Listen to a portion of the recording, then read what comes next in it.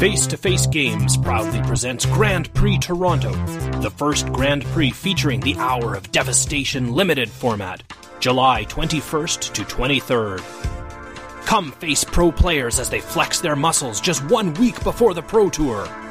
Every Grand Prix entry includes a sleep-in special and registered sealed pool for players with buys. Visit gptoronto2017.facetofacegames.com to register and learn more.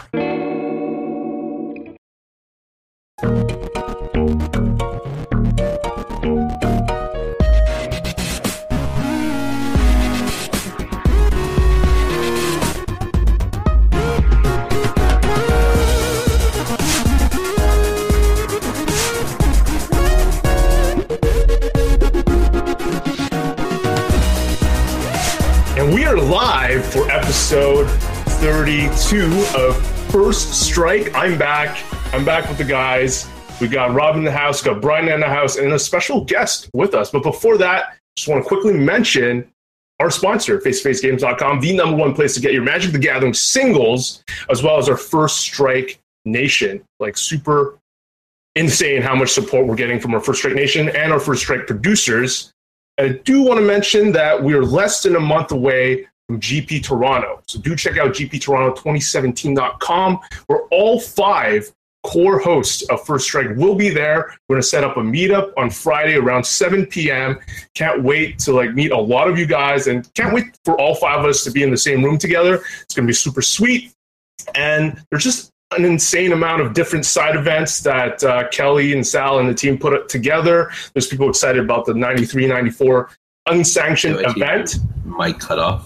That is taking over on Sunday. I think my connection is just a little bit off. So anyways, we'll skip to our special guest. How's it going, Matty Devuti, who won GP Las Vegas, the modern tournament? Man. Thank you. It's going well. It's going great. It's been a while. I didn't the first time I walked up, you were in your top 8 match. I wanted to really say hi to you because it's been ages since I've seen you. Right? Yeah. I've been kind of on a hiatus of sorts around almost 2 years now, since the last GP Vegas, essentially. So yeah, it's been a while. What did you decide to take a break, or what was the?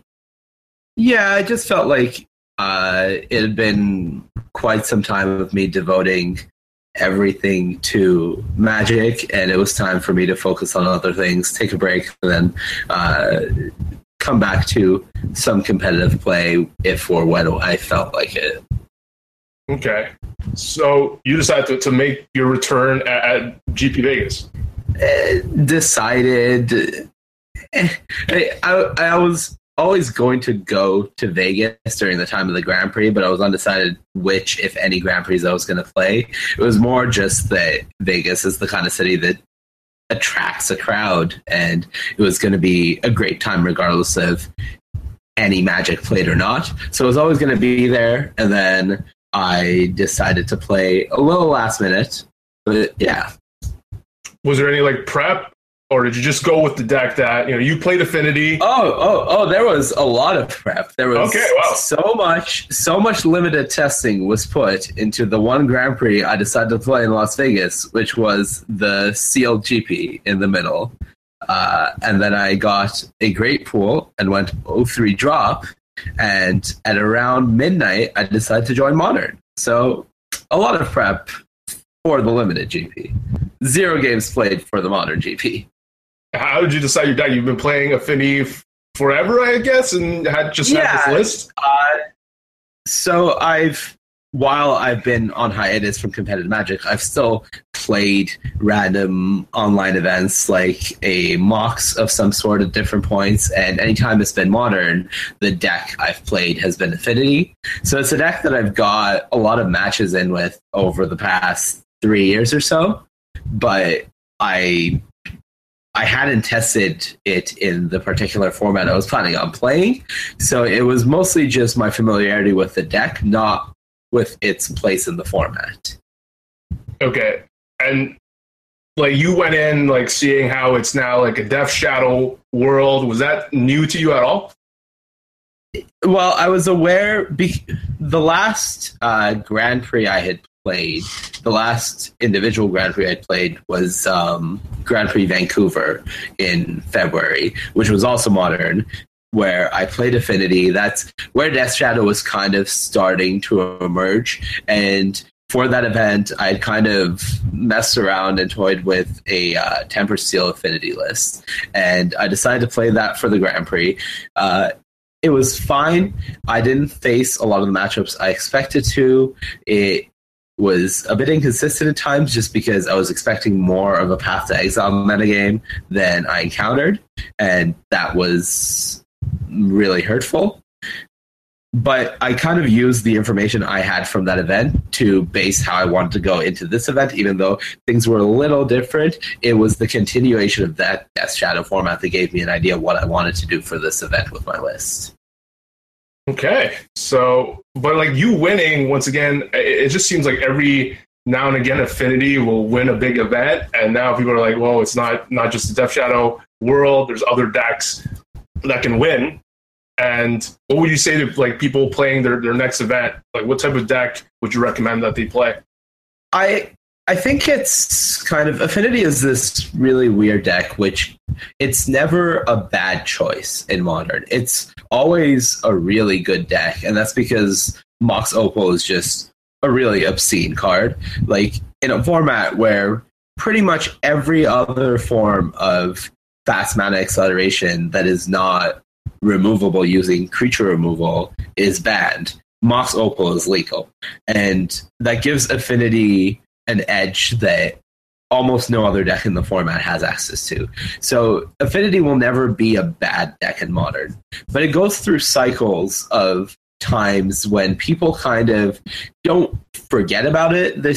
They know it's there and they're still packing some hate, but people stop playing white decks more. People like board one less Ancient Grudge, board one less Stony Silence because they have to fit in that extra graveyard hate or they have to fit in that extra life gain card. And it has to be shaved from somewhere. And every once in a while, people start shaving from their Affinity hate. And those are the perfect times when Affinity isn't just good in a tournament, it's favored in a tournament. And I think that is what happened at this GP. I think anytime Affinity does well in an event, and in this Grand Prix, it was 3 out of the top 8 slots, so it was an exceptional result for a Modern Grand Prix. Things are going to shift back where Affinity is going to be in the same slot again. So I don't think people should go into the format being, oh, Affinity is dominant, Affinity needs to be banned. People just need to be boarding the normal amount of hate cards that they were boarding before, because Affinity is still there. As soon as you open the door, it's going to push through. So you just need to keep the door shut by having the hate necessary. If you're playing Affinity, you need to be prepared to play against the hate. Like, it's going to be there. I was ecstatic when you won, and a lot of people were publicly stated that you're just an upstanding guy and like really beloved by the community. I haven't seen you in a year, but still remember all the love that you've gotten. And when you won, there's just so many known people that were super, super happy for you. How did it feel like, man, to like win a GP, and not just any GP? Like, this is the Las Vegas GP, probably one of the more big ones, like big name ones. It was pretty unreal. There were quite a lot of thoughts going through my head. I think one of the big ones was it kind of felt like redemption, because the last event I played before my hiatus was Grand Prix Las Vegas 2015. And in that event, I started out 9-0 in a sealed format that I put no testing into because I spent my entire time testing draft. And so I went into the draft portion of that Grand Prix with the best result after day one that you could possibly have. And I felt super prepared, and I felt like my day 2 decks were both great. And on day 2, I went 2-4 for an abysmal result. And that was kind of the culmination of everything that was leading up to my hiatus in Magic, and that was the tipping point. And to go from that event to coming back to Grand Prix Las Vegas and starting 9-0 again and having all these thoughts about the last time I was in this position, throwing the opportunity away to instead maximize on it, because following a 9-0 into a win is the best you can do with it, to maximize on that opportunity given the second chance. It felt like redemption in a poetic way that wouldn't have been possible with any other result. And at that time, it just really sank in that I'd done it. And that was awesome. So sweet. So sweet. Rob, you have any questions for Manny? I mean, like, so you played 15 rounds, I guess, of the current format now. That's about where you are. Like, what do you think your good matchup is? Like, do you think you're on average favored versus something like Grixis Death Shadow? Or I guess, would you run it back if there's a tournament coming up this week? If there was a tournament coming up this week, and I was to play Modern, I would play Affinity because I don't know any other deck to play. I think it's the deck I have the most familiarity with, which I think is worth a lot in Modern. So I would play Affinity. I would definitely play Affinity again. In regards to Death Shadow, I don't know. I went into the tournament speaking with some people and theorized that Affinity was favored in the Death Shadow matchup. I didn't get to put that to the test because I didn't play the matchup a single time. So in theory, it should be good. If people are still on Shadow, Affinity should still be good. But I didn't play the matchup, so I don't know. Fair enough. Dodge the most played deck. That's not bad either, I guess. Yeah. It definitely wasn't a normal tournament. But I mean, that's bound to happen at 3,400 person Modern event, which is a format that, except for a small contingent of pros, is always going to be a format that people are going to favor playing the decks they like or they've been playing for ages over the decks that are considered the best. So it was kind of an event where anyone could be playing anything at any time. Yeah, that's fair. The top 8 was pretty representative of that statement, I guess. Right. Well, we'll keep you, Manny, we'll keep you on for the next segment of the show. Congratulations again. You went to Cleveland, but I'll move over to Rob now. Thank you. He decided to go to Cleveland as well with Misplaced Ginger, or Superstar MTGO Trophy Champion. And how did you guys do? Take it away, Rob. Yeah, so our day one pool is like pretty good. I'd say it was like slightly above average. Our black-white zombie deck was like almost a 10.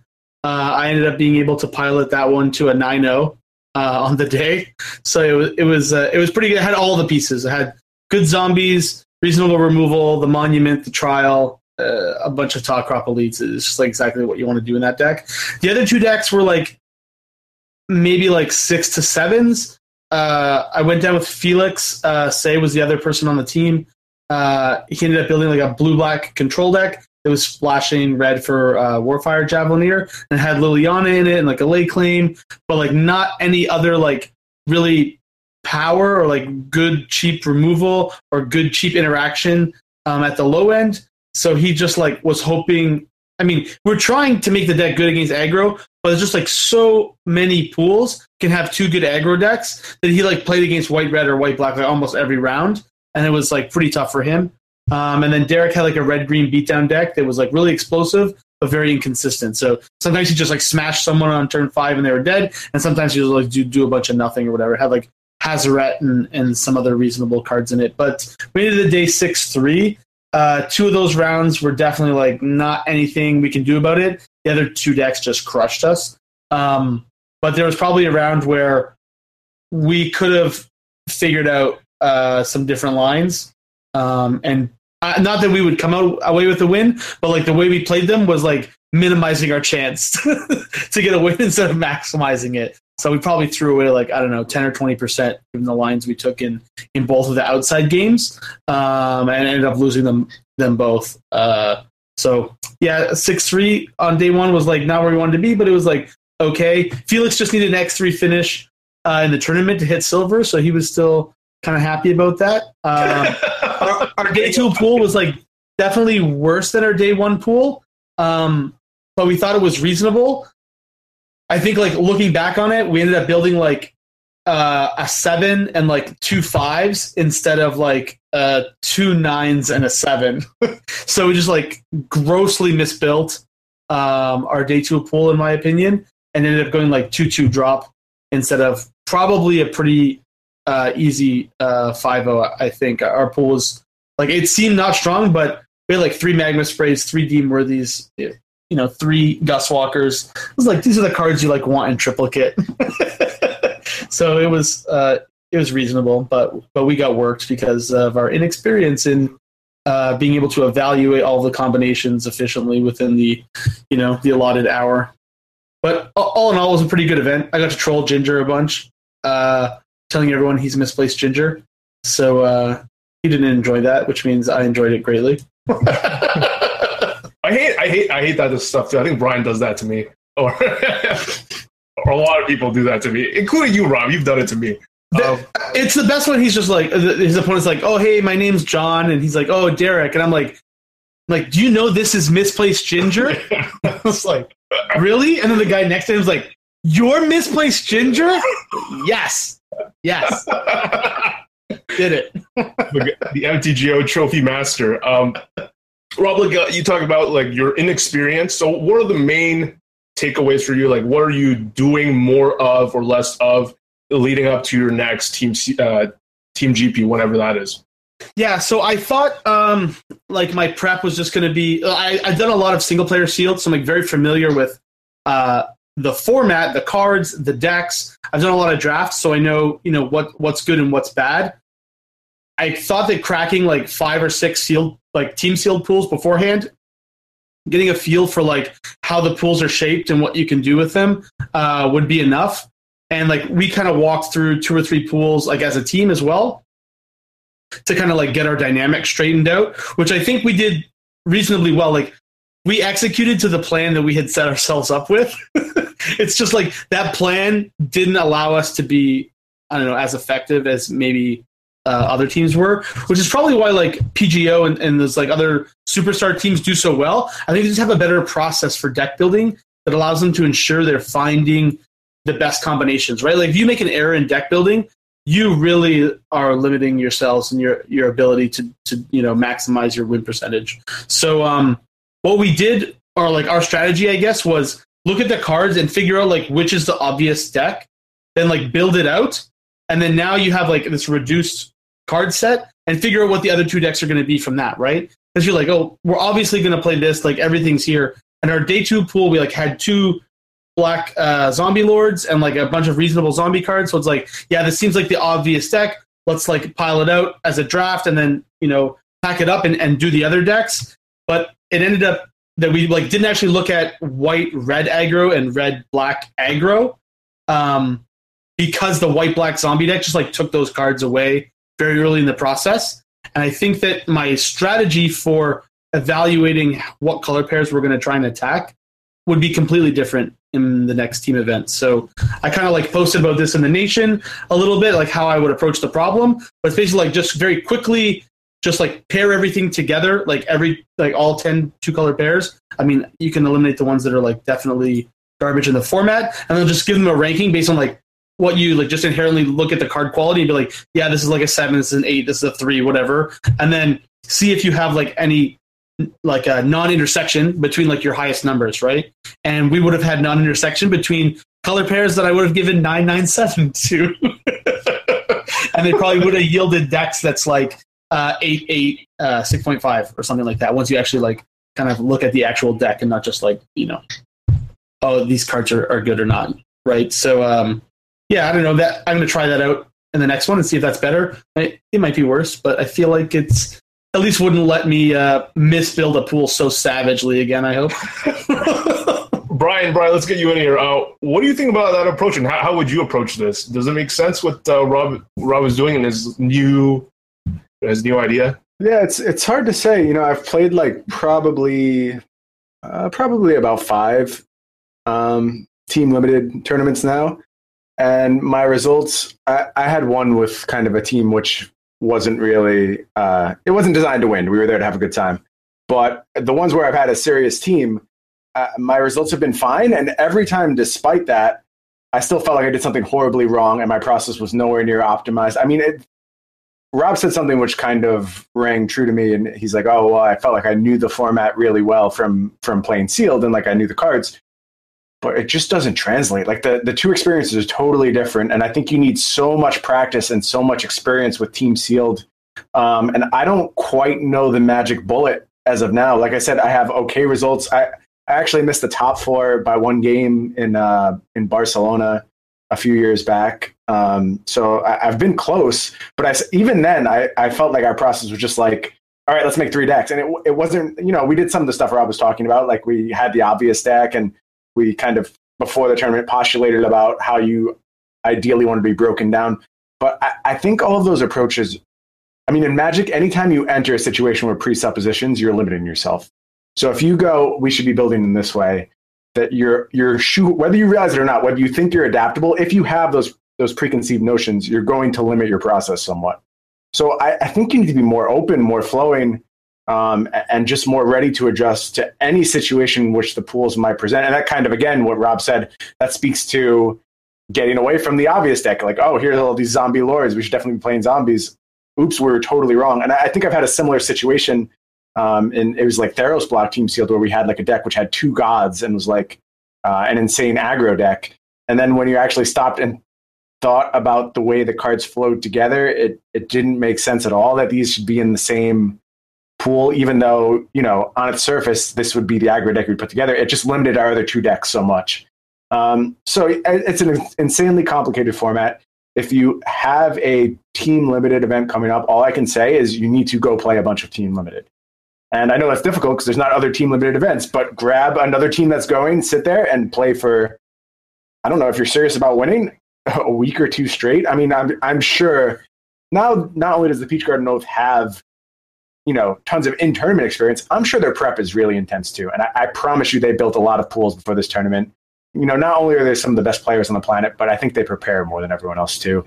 And so they're always going to be there. If you want to win a team sealed tournament, you have to start thinking about beating them. And you just have to up your prep. It's going to take a concerted effort by a team who really wants to dethrone them to do so. Okay.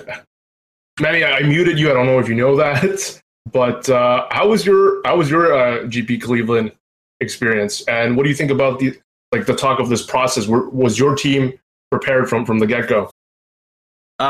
So I agree with a lot of the points that were made regarding preparation. My GP Cleveland experience was a little different than my usual team sealed experience because I went into the event knowing only one of my teammates. The second teammate I'd never met before. He was friends with the other teammate, and I was kind of asked last minute to be the third for that team. But going into it, I knew my friend, and I knew that I could trust him and I could trust his judgment and the other players. So when we met, we kind of immediately hit it off. We hadn't done any testing going into the event in terms of the specific team seal format. I think there's a great point to be made for testing being relevant for team sealed, but I think more than testing of that specific format being relevant, it's really important to just know how to manage your time and how to evaluate pools in team sealed in general. I think that's something that flows from format to format. There are different nuances for each set, but overall way things work can be applied to a lot of the different formats. And I've noticed that's something that is kind of a common factor in the Team Sealed Grand Prix that I've played is once you get the deck building more streamlined, once you know what you're trying to do, once you know which roles you're giving to different players, that you're able to make the most of your time, look at the most possibilities, and quickly identify which ones make sense and which ones don't, and when you have to sacrifice a more powerful deck, for example, a deck that has multiple on-color, multicolored cards, because that build doesn't make sense with your other two decks. Once you identify those situations, then you can have a better shot at doing well in the event because you're using the time you're given more efficiently. Unfortunately, our pools for the event were both pretty mediocre. We kind of noticed that. We spent a lot of time looking at a lot of different builds, and none of them seemed good. We stumbled into day 2 with a 6-3 record, but in the end, it wasn't really enough. And I think this kind of happens sometimes. Another on the show, Team 6-3. Manny, I just want to ask a question from the chat, actually. Yeah. Does Manny winning make Vancouver more of a legitimate market for Canadian Magic now, or will we still get trolled by Alberta, Ontario, Quebec, etc.? Well, I always believe that Vancouver had a really strong community for Magic. It was just at different times the competitive drive has kind of dipped. And right now, I feel like Vancouver Magic is at its peak of the number of players that are putting in the time to travel to events, to grind the PPTQ and RPTQ circuit. And for this upcoming Pro Tour, I think we have 5 players qualified. I think for the last Pro Tour, we had 6 players qualified. And this is a number that doesn't seem like it's going to be going down anytime soon. It's just on the up. And I don't think this has anything to do with my Grand Prix win. I think my Grand Prix win is a blip in a community that I'm currently not even really an active part of. But the Vancouver Magic community is definitely not a joke, and it's full of amazing players that are putting a lot of time and effort into being great at the game. And I think we're going to start seeing more of those names, like Ben Hall, who's currently gold and top 4 of the Pro Tour and top 8 of the Grand Prix. And players like that are going to continue emerging from Vancouver. I found that interesting because we do have like A.O. Paquette, who's known as one of the best Canadian players ever, and he's from there. Are the Cunningham brothers still both in British Columbia? Yeah, they are both in British Columbia. One of them doesn't really. His competitive stint came and gone quite quickly, but Jeff Cunningham still plays quite competitively. He still coaches. He does a lot of coaching for local players. Multiple players that have qualified for the Pro Tour have actually enlisted his services and gone on to great results. For the last Pro Tour, Tyrell Wheeler worked with Jeff, and he piloted the deck. They came to go to a 12th place finish, which qualifies him for the next Pro Tour, gives him a good shot at silver, and a lot of that he credited to working with Jeff. So just having access to someone with that kind of knowledge and that kind of approach to the game, which I think is safe to say that even now it's rare to find someone who approaches the game like Jeff Cunningham did. He's one of the greatest minds to ever play Magic, and he's always going to come at the game at an angle that other people just are not coming at.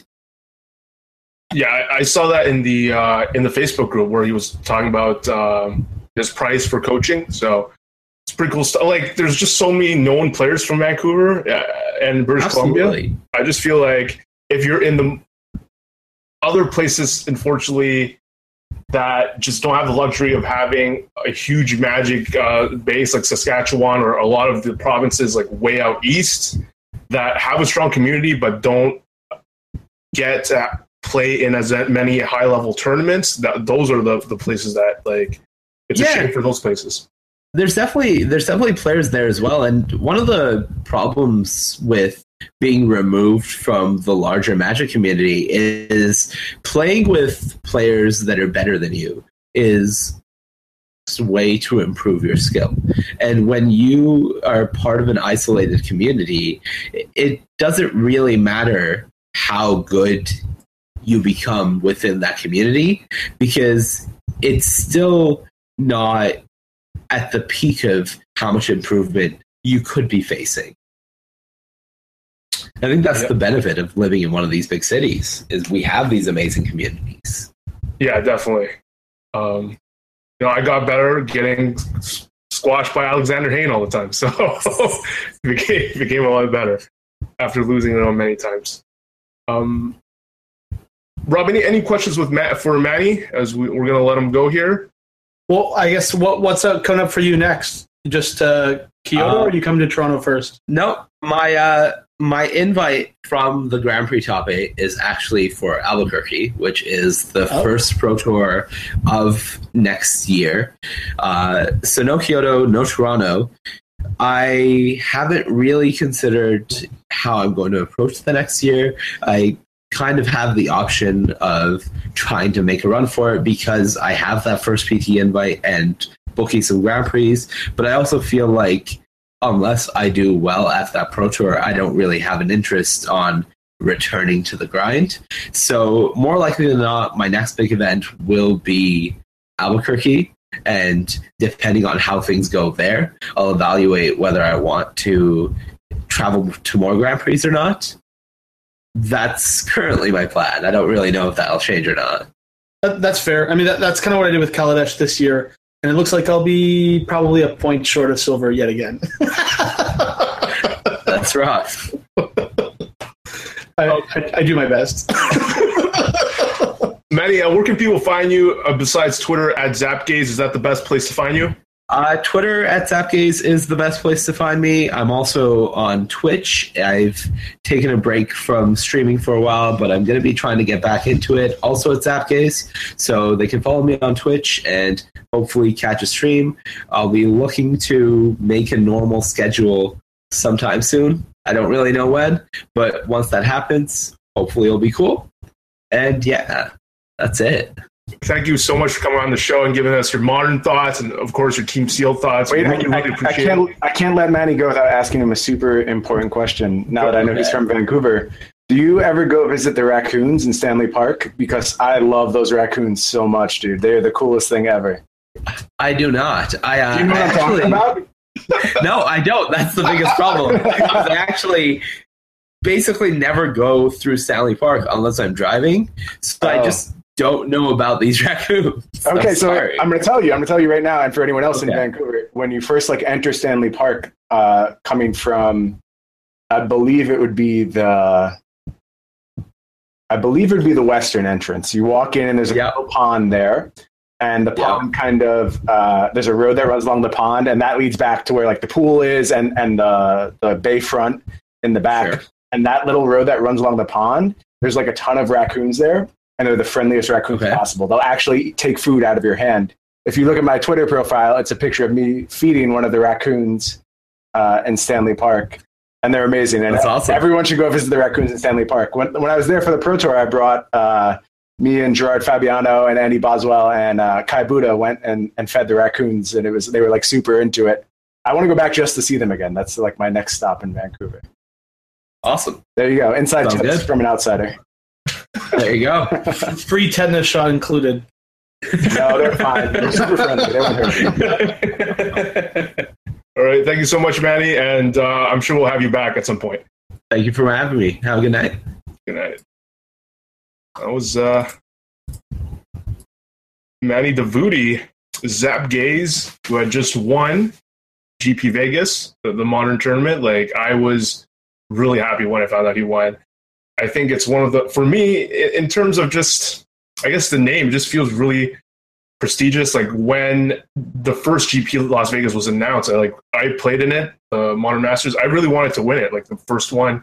And to this day, I still remember like Neil Oliver won the first one, whereas like a lot of these other GPs, I don't really know. So seeing him win that one was huge. Brian, what do you make of like Peach Garneau, like PGO just crushing this type of tournament? Is that cool? Or yeah, I think it's awesome. I mean, they're the best. They're not only are they, probably they're definitely all three of them in the top 10 players in the world for sure. You can debate the points, but they're all three up there. And they're also just the best at this format, probably that's ever been. So yeah, I think that kind of dominance is an awesome story for Magic. You think about one of the hard parts with establishing professional Magic as a spectator sport is that the variance inherent, and it makes it so you don't see the same faces over and over. well, that doesn't apply to Team Sealed, both because these guys are that good and because there's a lot of factors limiting the variance at hand.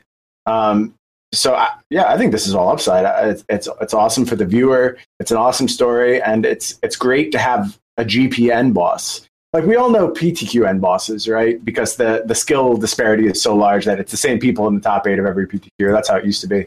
But it's hard to get that kind of same atmosphere with a GP. But these guys have thrown those rules out the window.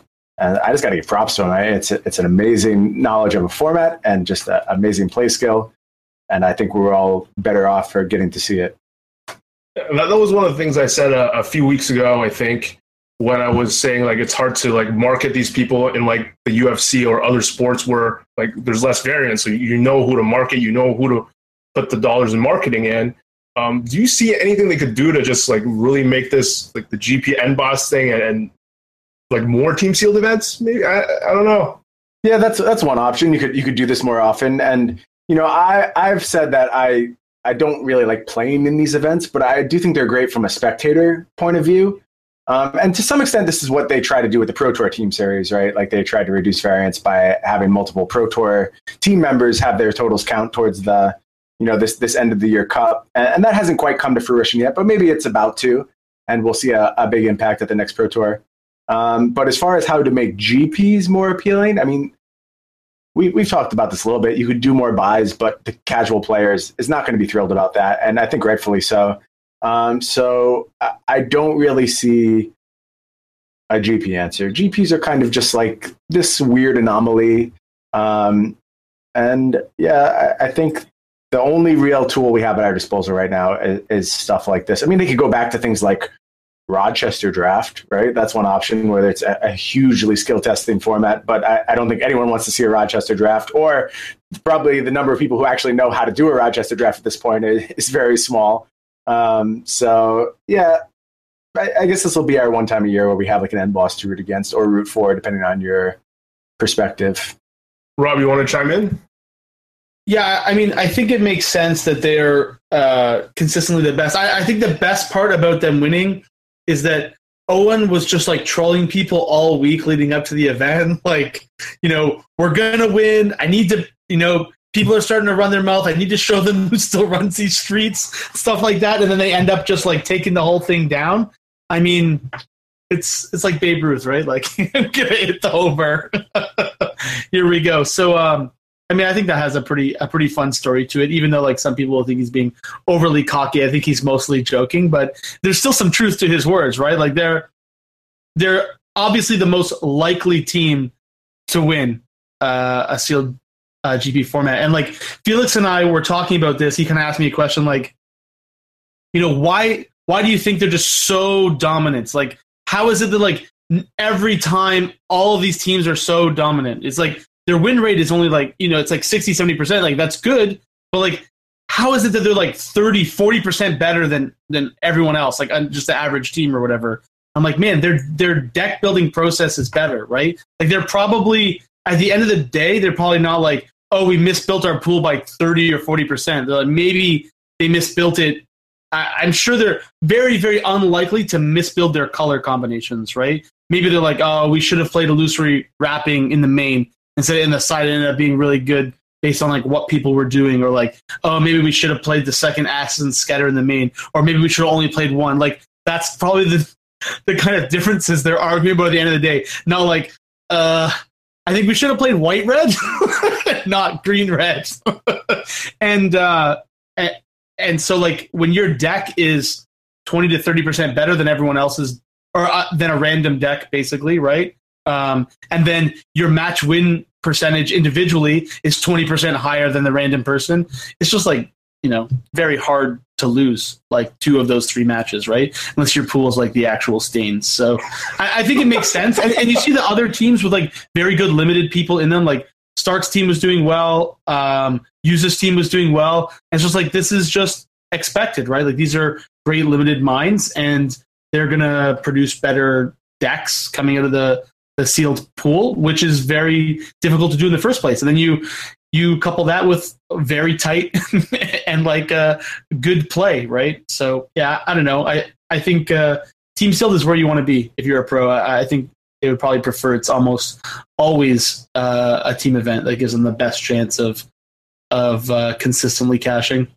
All right, let's jump straight to standard, because Brian here won a PPTQ and made an interesting tweet that I loved, that Mardu is still the best post-board deck in the format.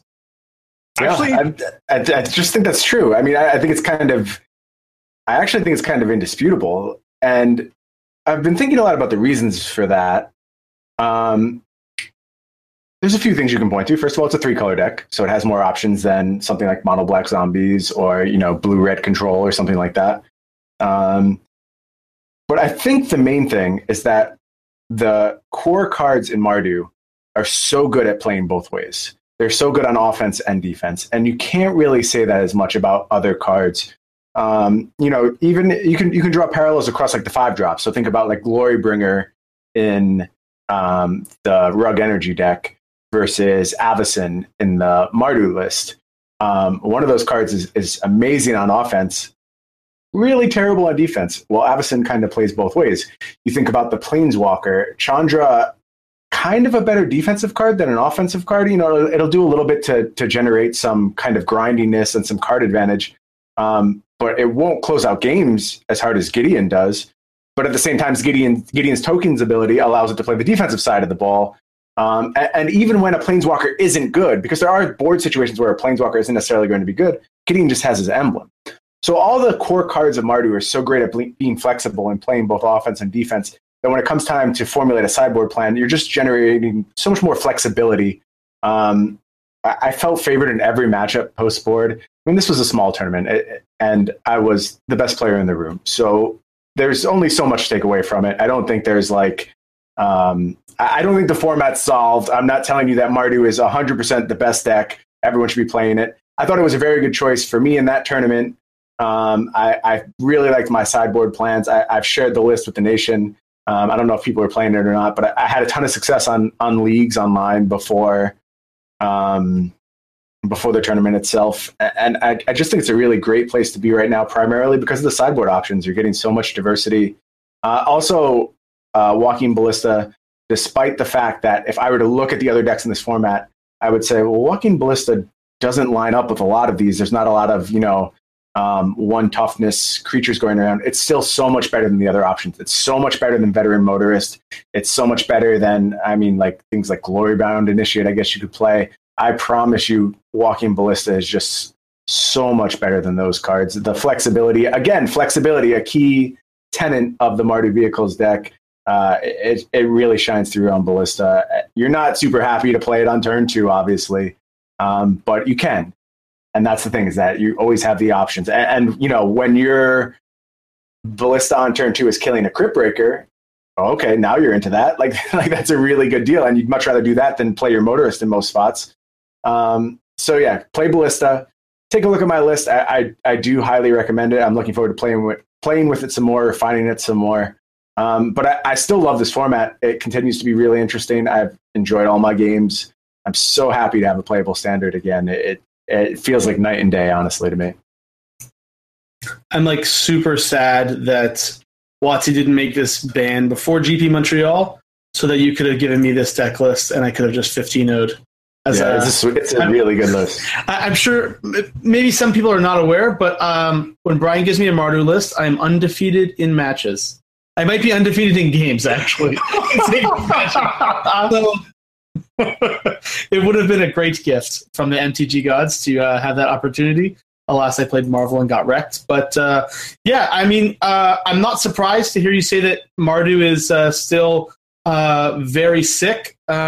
I feel like someone said that last week when we were talking about which decks were good to play in Standard. So I'm glad you came around, Brian. To be fair, I still think Zombies is a very good deck, but I think it bears a target, and it falls victim to that target much harder than Mardu. Even if you're targeting Mardu, it's a very difficult deck to hit out. I do think there are effective sideboard options against Zombies. Declaration in Stone. I played Chandra 6 in my sideboard, which is a very difficult card for them to beat. Yeah, and you know, you have to make, as the Mardu player, there are some concessions you have to make. I played Cultivator's Caravan as opposed to like Harvester or, you know, some of the other cards that you often see in that 3-drop slot. But I was comfortable with that card. It was totally fine for me. And it let you play those 6-drop games in the post-board games. And yeah, there's a lot of good options to deal with zombies. I don't know if people have really gotten to them yet. I have seen some more Chandra 6s popping up in sideboards on Magic Online. I haven't seen a lot of Declaration in Stone yet, which is weird because that was a really great card for me all day. I think it's maybe a little underplayed right now. But yeah, I didn't want to wear that target. I would rather be the one, I guess I would say, more confident about my plans, because the Zombies deck has to, a lot of times, anticipate what the other deck is going to do against it. Because it brings in things like Scrap Heap Scroungers, or maybe it brings in Boats, or it brings in Discard. But all of these things are, their worth is contextual and depends on what the opponent's sideboard plan is. You know, especially against Mardu, if you keep in 4 Fatal Push against my post-board plan as the Mardu player, and you're playing zombies, you're in a really bad spot. You do not want 4 Fatal Push against me post-board, but I guarantee there's zombies less bringing in more removal because they fear the Mardu player taking the aggressive side of the matchup. And, you know, everyone approaches these matchups differently, and it's really hard to anticipate what your opponent's going to do. So I'd rather be the one kind of defining things. As the Mardu player, I honestly don't care what the Zombies player is going to do. I know what my sideboard plan is, and they really can't stray too far from their kind of locked-in synergistic deck. It's not possible. There's some core cards they have to play in post-board games, and my plans line up really well against their plans. So, yeah, big ups to Mardu right now. Definitely, I would recommend it for your next tournament. And you're on the Avacyn plan, not the Glorybringer plan? I feel like someone mentioned that too. Yep. Yeah. Well, Tell me why it's great. there was a time for Glorybringer, 100%, and there could be a time for Glorybringer again. I don't think one of these cards is better than the other card, but someone asked me about it at the tournament, and what I said is that Glorybringer is great when you're ahead, but I felt there were so many times where Avacyn got me out of a situation where the game was otherwise unwinnable if I didn't have Avacyn in my deck.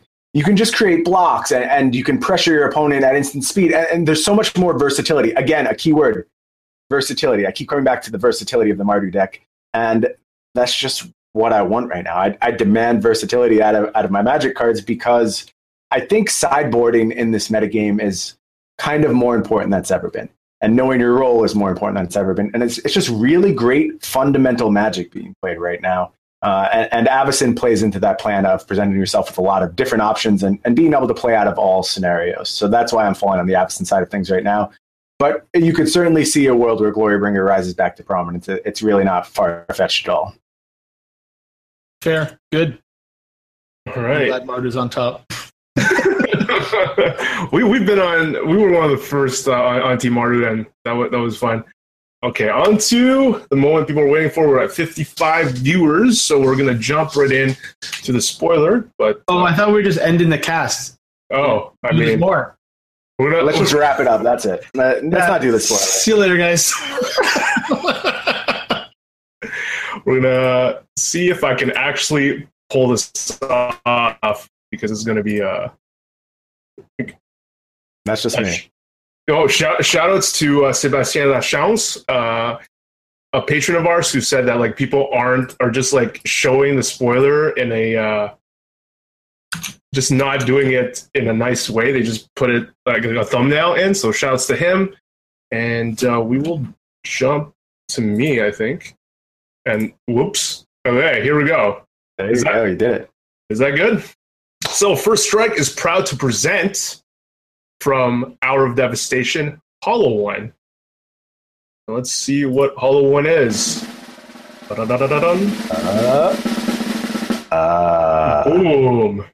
It's a 4/4 for 5 mana, artifact creature golem.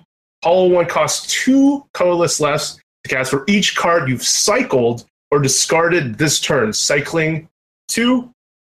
What do you think about this card, Rob? Go right ahead. I mean, this card is very weird. For starters, it's definitely better than Pyramid of the Pantheon, right? Like, are we all in agreement to that? Did we spoil that card? Who did that one?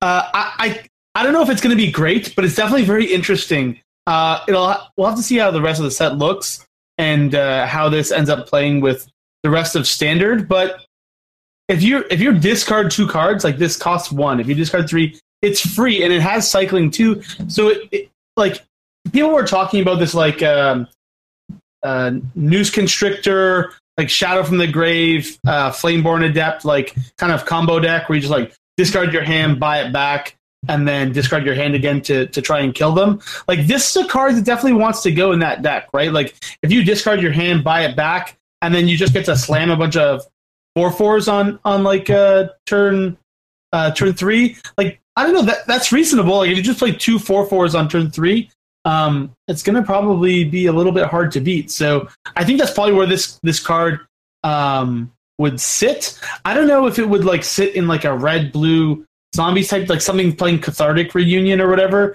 where you're like discarding 2 cards so that this costs 1. That's not like the literal worst, but I just feel like it doesn't fit the archetype. But I don't know. I think this might make the Noose Constrictor deck something to actually think about if the mana allows that like red, green, black in turn 1, 2, and 3 to be available there. But yeah, I think it's definitely exciting. I think it's very good and limited. So I'm happy to jam this in all of my Drakehaven and random blue-black cycling decks with Ceradon and that 4/4 Horror of the Broken Lands and stuff like that. Brian. I think this is a real card. I think this is really interesting.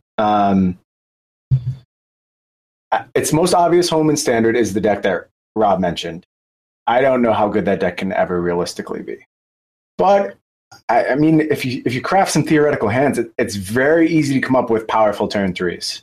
Where, you just attack for 10 and now you have a 2/2 and 2 4/4s on the table. And still a full grip. So yeah, I don't know. I think this is an exciting card, and I want to talk about it a little bit in the modern context. I know that seems like a little bit of a stretch.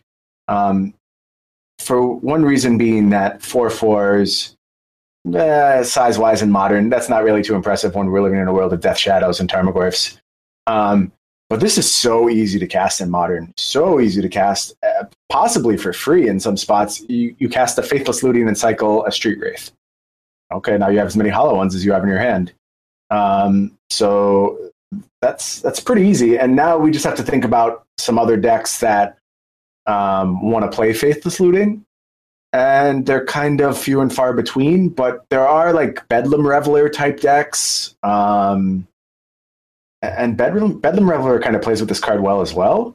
I don't know. I think it's certainly a potentially powerful card. It's potentially a free 4/4. That matters. Free cards matter a lot. And the hoops you're being asked to jump through aren't tremendous. And you also have to think in a lot of spots you want to be cycling. It's not a cost to be discarding a card. You just want to cycle.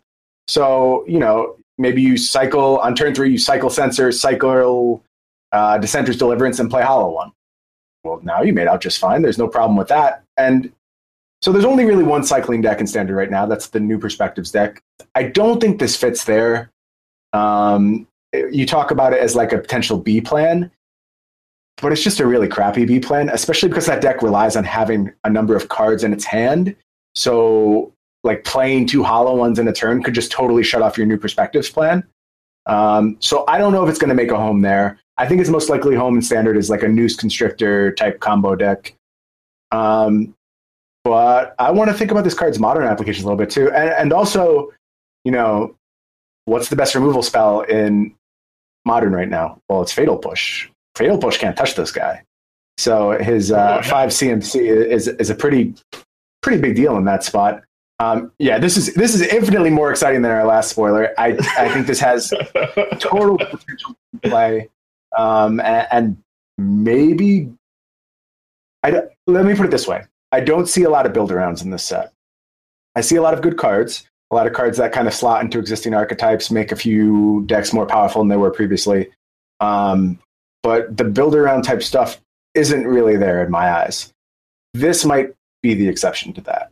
This is a very interesting card, and if I was qualified for this Pro Tour, I would certainly build some decks around Hollow One, because Hollow One at its optimal rate is a broken Magic card.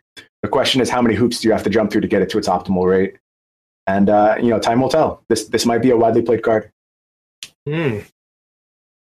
Oh, Rob, is this like just quick limited breakdown? Is just good or sort of meh?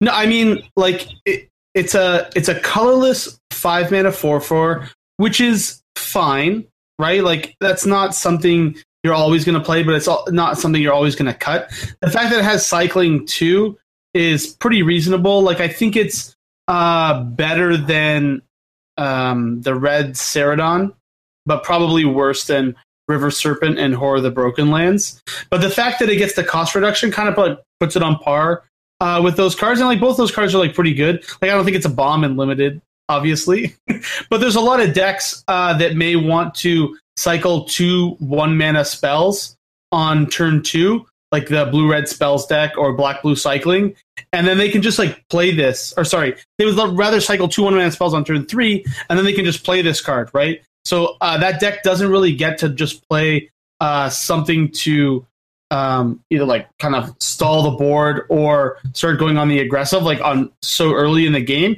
It's usually like looking to kind of like turn the corner around turn 5, turn 6. So I think it's kind of interesting there. If I was in one of those archetypes, I would definitely take it. It's definitely not a bad card, but I think it's like on the power level of a good, like a C+ common. So it's like playable, but it's not insane. I play a lot of black red and blue black cycling though, so I'll probably take this higher than I should when I see it, because I can go into any of the Grixis color pair cycling deck now. I don't even have to commit. Do you agree with that assessment, Brian? Is this just like an okay limited card? You're not like super excited about it? Yeah, it's hard to get really excited about this card. I think it'll be, if you're in those archetypes, it'll be a fine addition. I mean, that's the thing that could hold it back in constructed play as well, is that it's hard to just get excited about a vanilla 4/4 these days, no matter how cheap it is. That's kind of crazy, but that's where things are at, and that's a side effect of Death's Shadow. The 1-mana 12/12 kind of makes your free 4/4 look a little silly. But yeah, you'll pick this. You'll be happy with it, if not ecstatic. Right. You mentioned that you've looked at the spoiler quite a bit, Brian. Yeah. Well, I want you as like the game design guru of our team. Like, what do you think about the new mechanics, such as like Afflict and some of the stuff that is coming out? I think that on their surface, I don't have strong opinions right now about them, is what I'd say. They're not really. We've gotten used to the embalm mechanic at this point. So kind of the bigger version of the embalm mechanic is, we're not going to get too excited about it. Eternalize, yeah. We're not going to get excited about it or bent out of shape. We were concerned about the embalm mechanic when it came out, as far as tracking things in play. I think we've kind of shown that it wasn't a big deal, right? Like everyone's experience with embalm has been mostly fine.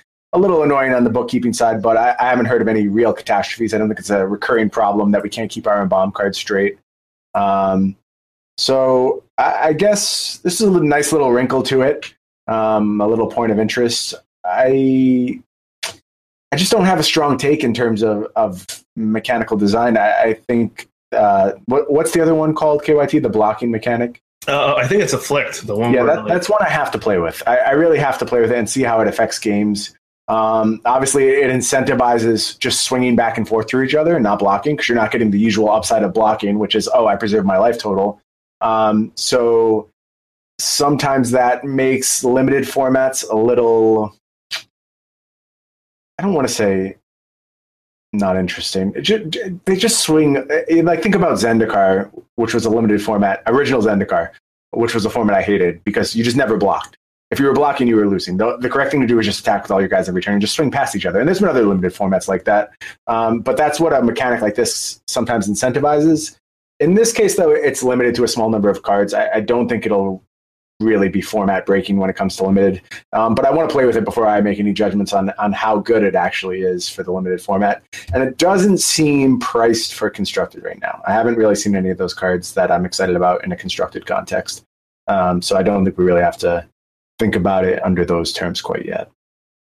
Going back to quickly on Embalm though, Brian, wouldn't you say that hasn't been like I haven't had to face it in constructed though? No, it didn't make its way to constructed for the most part. I'm sure there's a few fringe cases here and there, but no widespread play. And I think Eternalize is going to be the same thing. I haven't seen any of these, which I'm like, yes, this is a windmill slam. But that goes back to this set in general. I keep seeing these kind of like fine supporting cards, interesting cards. But not a lot of build arounds and not a lot of cards that I'm like, all right, we need to figure out what the archetype that maximizes this card is. I think the new Wrath is going to be really impactful, the Destroy All Permanents Wrath. I think that'll make a difference in control decks. There's a lot of interesting stuff out there, but I haven't seen the build arounds with maybe the exception of our preview card. So that's kind of a cool thing. Rob, are you excited about the new set? Yeah, I mean, there's nothing super exciting, but I mean, that's, I guess, expected from a small set. I think that this set isn't going to help Standard in any way become a better Standard, because like it has a bunch of like very interesting casual cards, I guess, and then a bunch of like undercosted weird like exert yourself spells, which is like black 1 Wrath, and then potentially white 3 Planar Cleansing, which both of which are very, very good.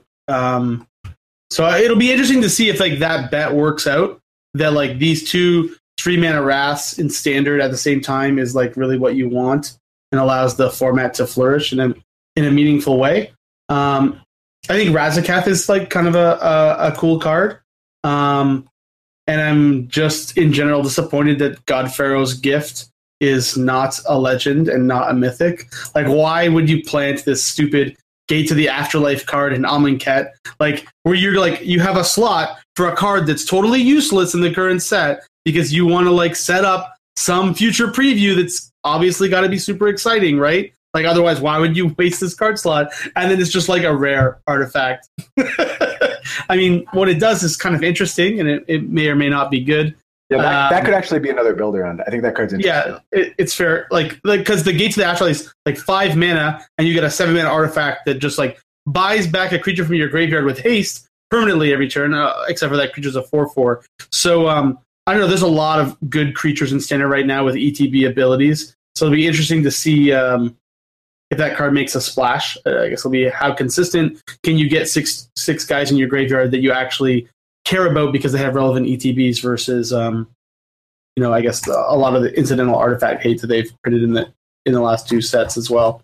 So yeah, I don't know. I think control gets better from this set, which is probably a good thing since the deck is like kind of non-existent. But I just worry that they went a little too far. I mean, if they just would have printed Planar Cleansing, I think people would have been like just very happy with that. I don't know if it had to be Planar Cleansing with a possible white mana cost. Oh, we shall see. We shall see. I'm definitely going to take that card for a spin in my PT testing. There's like, it's unavoidable, really. Man, I love how fast some of these people posted our spoilers. Oh, also they reprinted Humility as a curse. But it's 8 mana. Yeah, you mentioned that. Yeah, it's just like why does this card need to be in Standard? It's just got the dumbest rules ever. Like for almost any Magic card, like no one wants this card to be in the format. Like print it in Conspiracy or some commander deck. Like I don't know. I feel like Vince is going to tilt off when he hears that this card was like super relevant to the storyline, and that's why it's in the set.